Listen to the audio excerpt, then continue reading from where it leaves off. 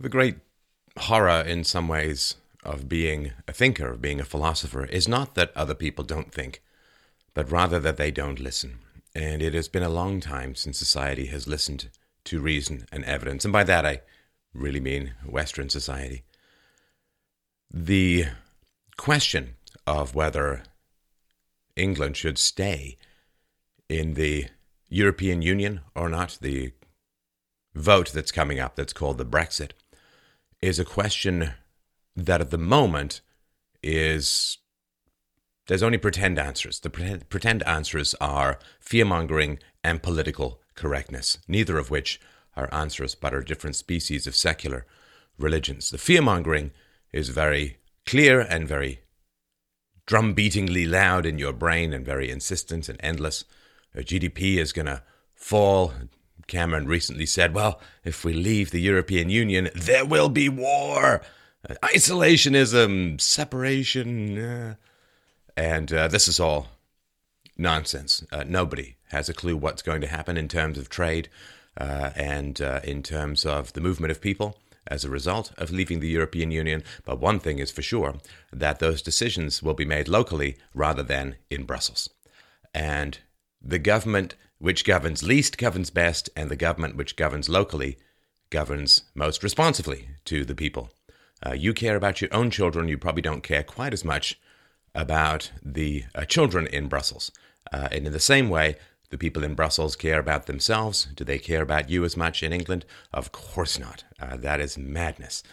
And the idea that somehow England can't trade with Europe if it leaves the EU, that's nonsense. You know, China just negotiated a trade deal with the EU, but it was negotiated with China's best interests at heart, which is exactly what England needs. The same scare stories were told, if you're old enough, the same scare stories were told about not joining the euro, right, the common currency in Europe. It's really, really going to be terrible, disaster, and of course nothing of the kind came to pass.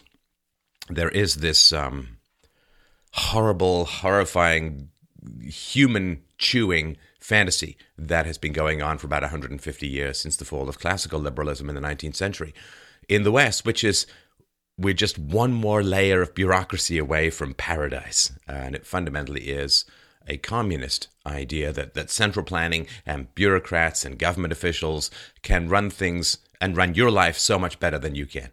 That they should make the decisions, not you.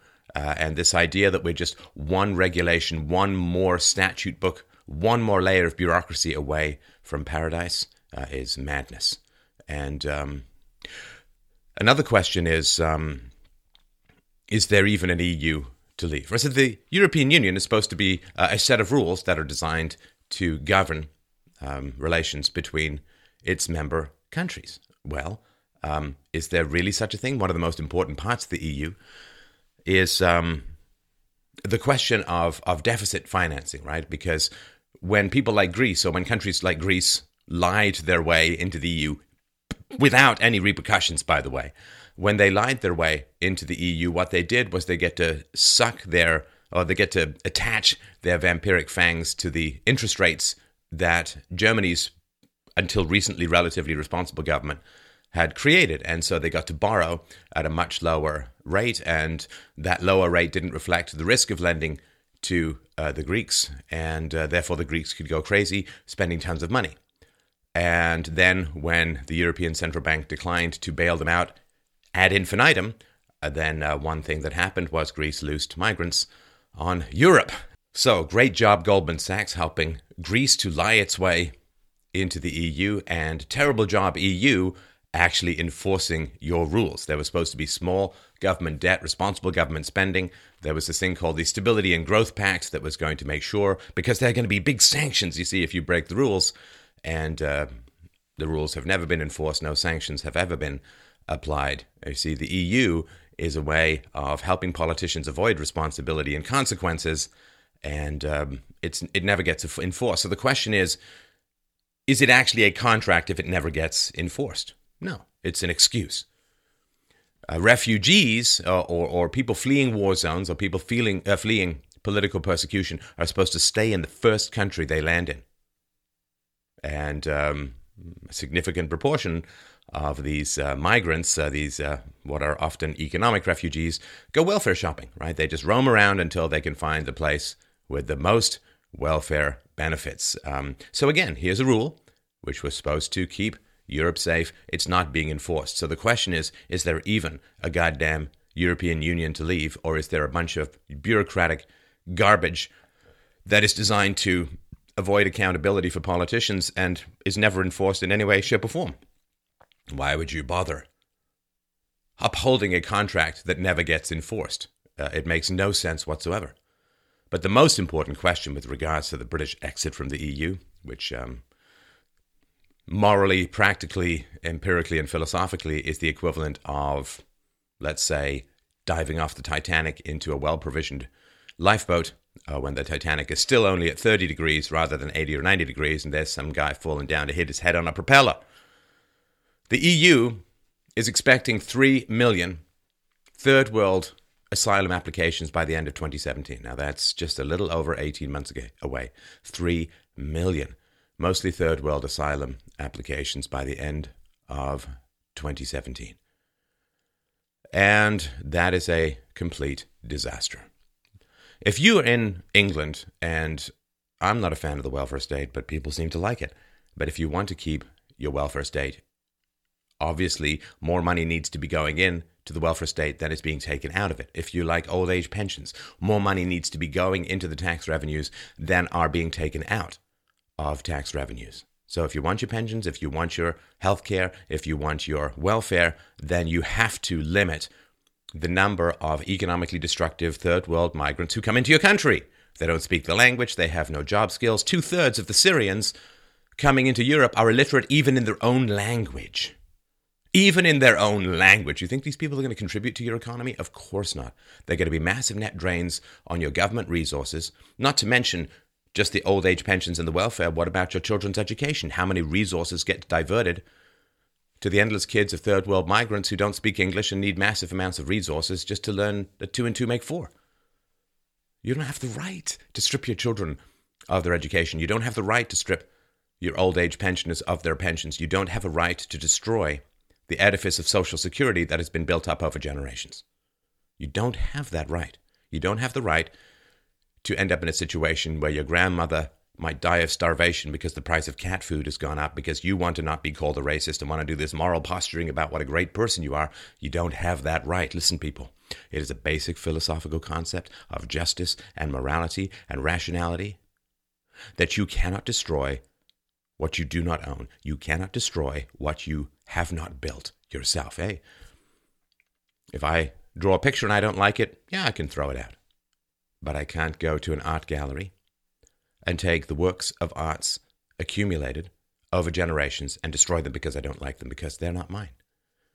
Everything that you have inherited, your freedoms, your freedom of speech, your freedom of association, your right of voting, the separation of church and state, all that British Protestantism has fought for hundreds and hundreds and hundreds of years, you do not have the right to give that away, to sell that, to destroy it, because you did not create it. It is not yours. It is something that you hold in trust for those who come after you. All of the glories that were given to you by your forefathers are not yours to give away for the sake of moral posturing and 5 seconds relief from being called a racist or a bigot or whatever nonsense comes up when these topics arise in conversation. You don't have that right. You do not own your culture. You do not own your freedoms. They were given to you, handed by the bloody, broken fingers of your elders. And what your responsibility is to do what they did, to attempt to expand and extend those freedoms, not to destroy them out of a misplaced, paranoid, hysterical, girly woman fear of being criticized according to politically correct religiosity. You do not have that right. It is not even a choice that you have. If you hold money in trust for someone else, you don't get to spend it. Now, people say, of course, well, and I sympathize with this, like I just did something where I said I can't go home again because of the loss of British culture in the city that I grew up in London. And I can't go home again. And I also understand that a lot of these Muslims can't go home again either, because a lot of Western countries have bombed and a lot of Other Muslims have moved in. It's one lesson that's learned too late, that brutal ideologies require brutal leaders to even hold the pretense of a cohesive country together. And by destroying the brutal leaders of these countries, terrifying and terrible things have been loosed upon the world. Now, the question is, does that mean that Europe has to take the refugees? Well, if these conflicts in the Middle East were justified, then of course they don't have to take the refugees because it's war. If the conflicts were not justified, the solution is not to take the refugees because that is making children pay for the choices of the political leaders and those who supported them.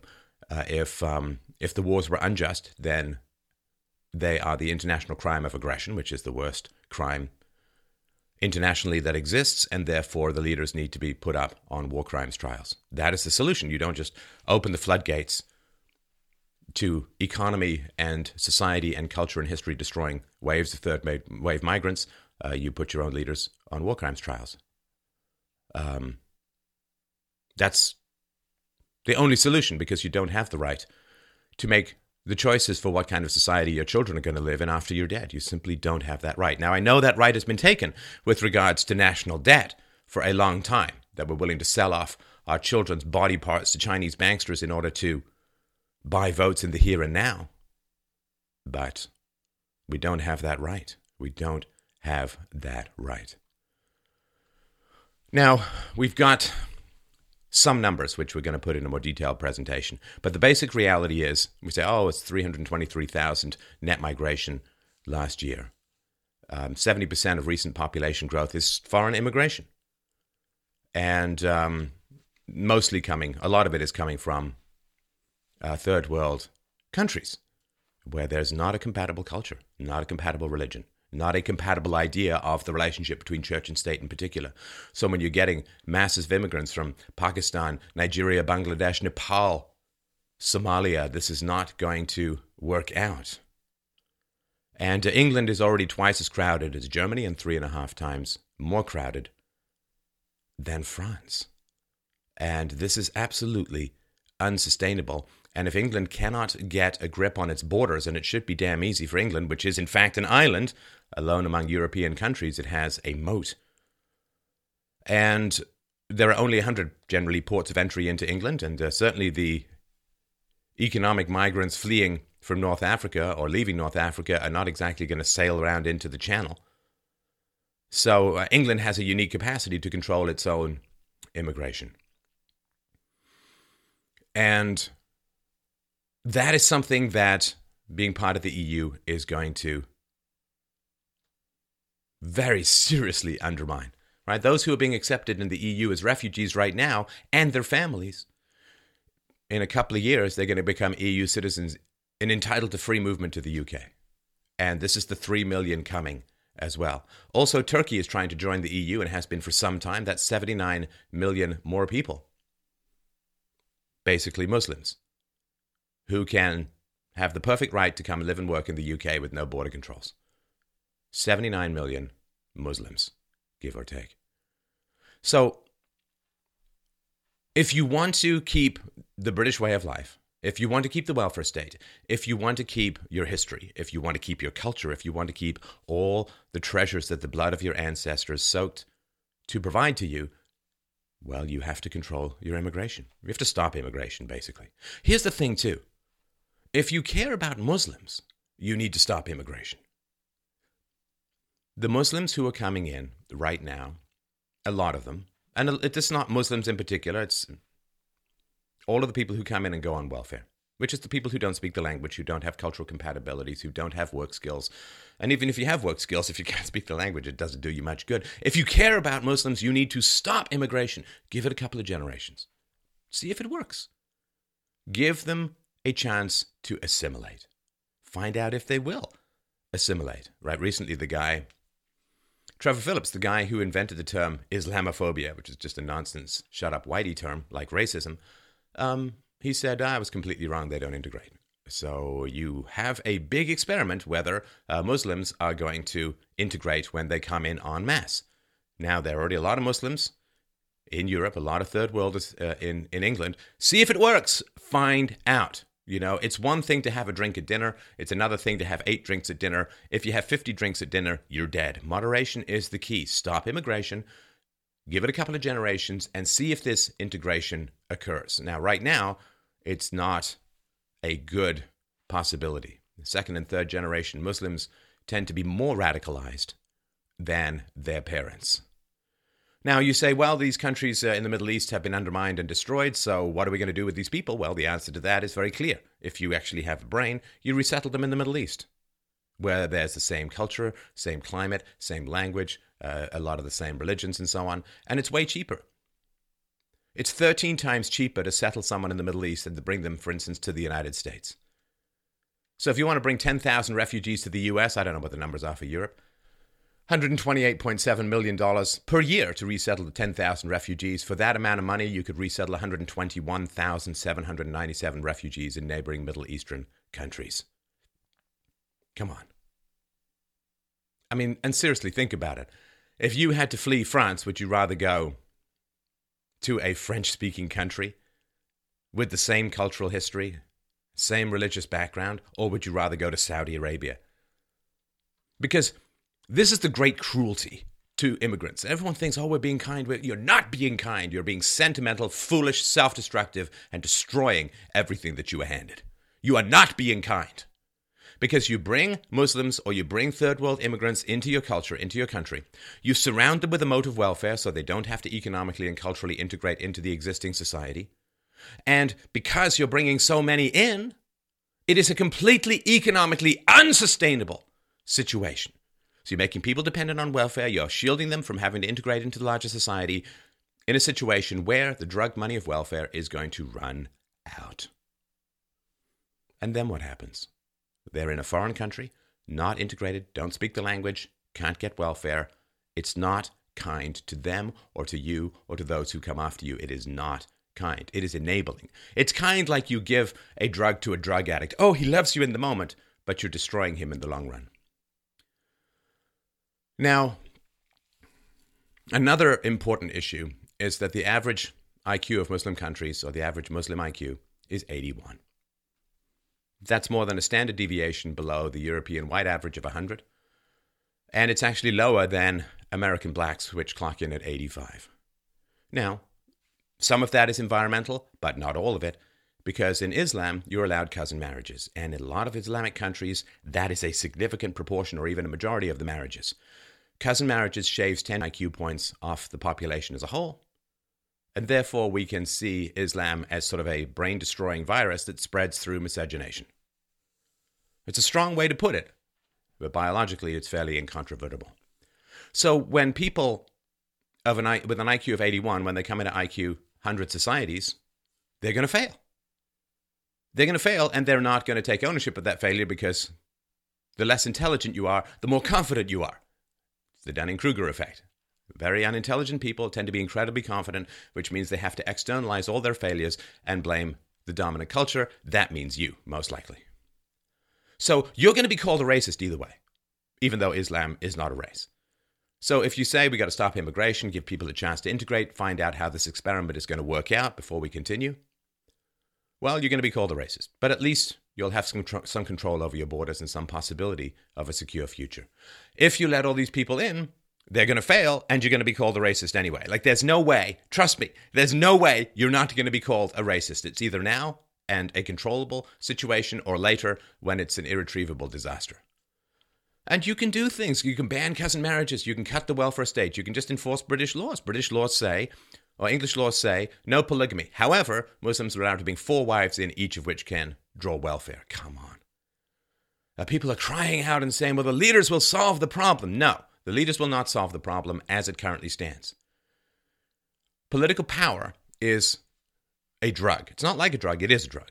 When you go up in the hierarchy, you get additional dopamine, and when you fall down through the hierarchy, you lose dopamine. You see this experiment with monkeys all the time. It happens with people. Political power is a drug that is more addictive than cocaine. And third world migrants vote left, and leftist leaders, which are generally in charge in Europe, want to keep their political power. They want their votes. And so they're bringing in the people who give them the drug of dopamine called continuing in political power. So expecting drug addicts to solve your problem is like giving your life savings to a coke addict and wondering why it all went up his nose. It's not going to work. You're going to have to talk. You're going to have to lawfully and peacefully protest. You're going to have honest conversations. You have to. Because you don't have the right to sell these freedoms. You simply don't have the right to sell these freedoms. You don't have the right to run up national debts for moral posturing. You have to balance your budgets. You have to cut welfare. You have to ban cousin marriages. You don't have the right to destroy your children's education by diverting massive amounts of resources to people who aren't going to benefit that much from an education because they're IQ 81 on average. And so when it comes to the Brexit, I'll tell you what the Brexit is. The British exit from the European Union is the raising of a portcullis when the barbarians are coming. You know, you've got a moat around a castle and you've got a bridge across that moat, which you raise. It's as simple as that. If you wish to survive, and this doesn't mean culturally, this may even mean physically over time. If you wish to survive, you must break free of the orgy of self-hating, self-destruction that is occurring in the European Union. You need to cut yourself loose from this in the same way that a hysterical, incredibly strong, drowning man is pulling you down because he hates himself. You got to pry him from your hands. And you've got to save yourself. Europe, demographically, statistically, is going down. Now, is it too late to turn around in Europe? Nothing is too late before the very end. But right now, the tendency, the direction, the momentum is clear. You must save yourselves. You must take control of your island back from Brussels. They will not help you. They do not care. They are drug addicts trying to get 5 more minutes of politically correct security from the verbal abuse from the left. That's all they're trying to do. They're not trying to help you. They don't care about you. They care about getting their drug of political power.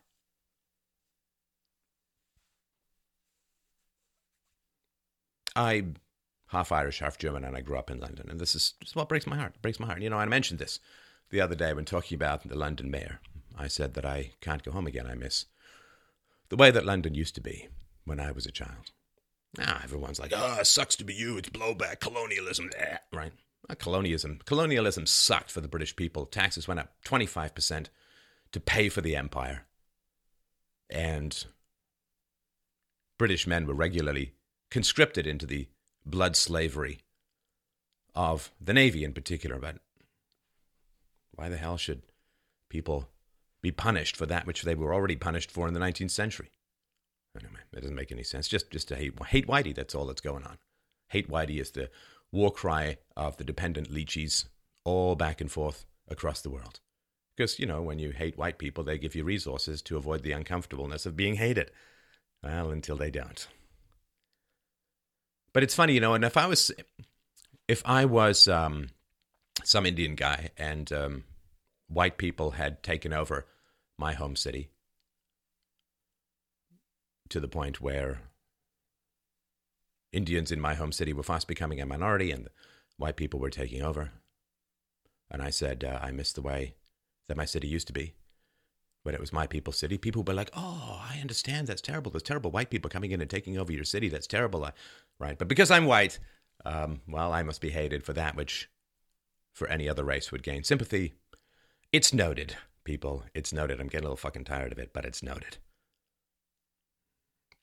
This morning, in Germany, a young man shouted Allahu Akbar and then stabbed a bunch of Germans, one of whom has died. In the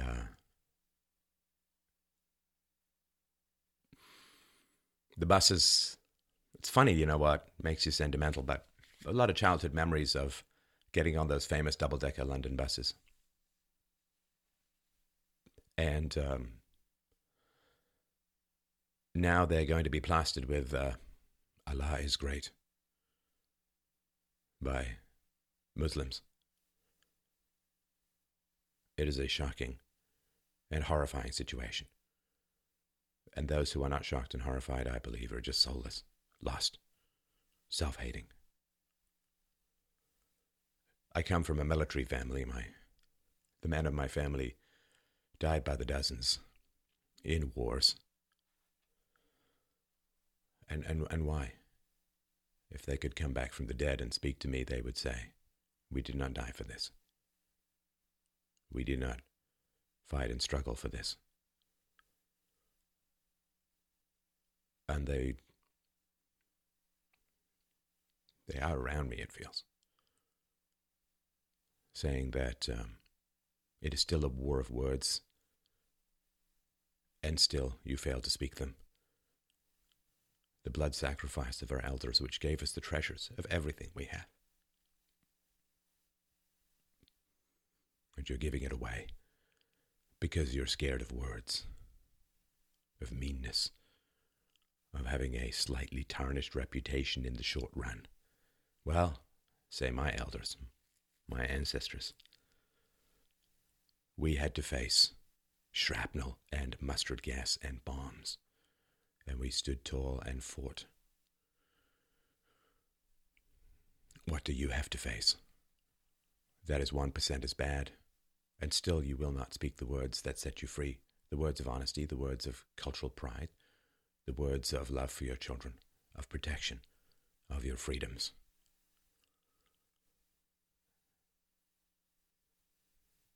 My grandparents stood firm against Hitler's bombs raining down in the glorious summer of 1940. I just mean glorious in terms of weather, but my grandparents stood firm against Hitler's bombs in London. Hitler's bombs could not drive the British people out of London. But this forced diversity has. 600,000 white people have fled London over the last few years. This forced mashing together of incompatibilities and hostilities and ancient hatreds has done to London what Hitler's bombs could not do to London, which is to drive white British people from the city their ancestors built. And we don't have that right. We don't have the right to give it all away.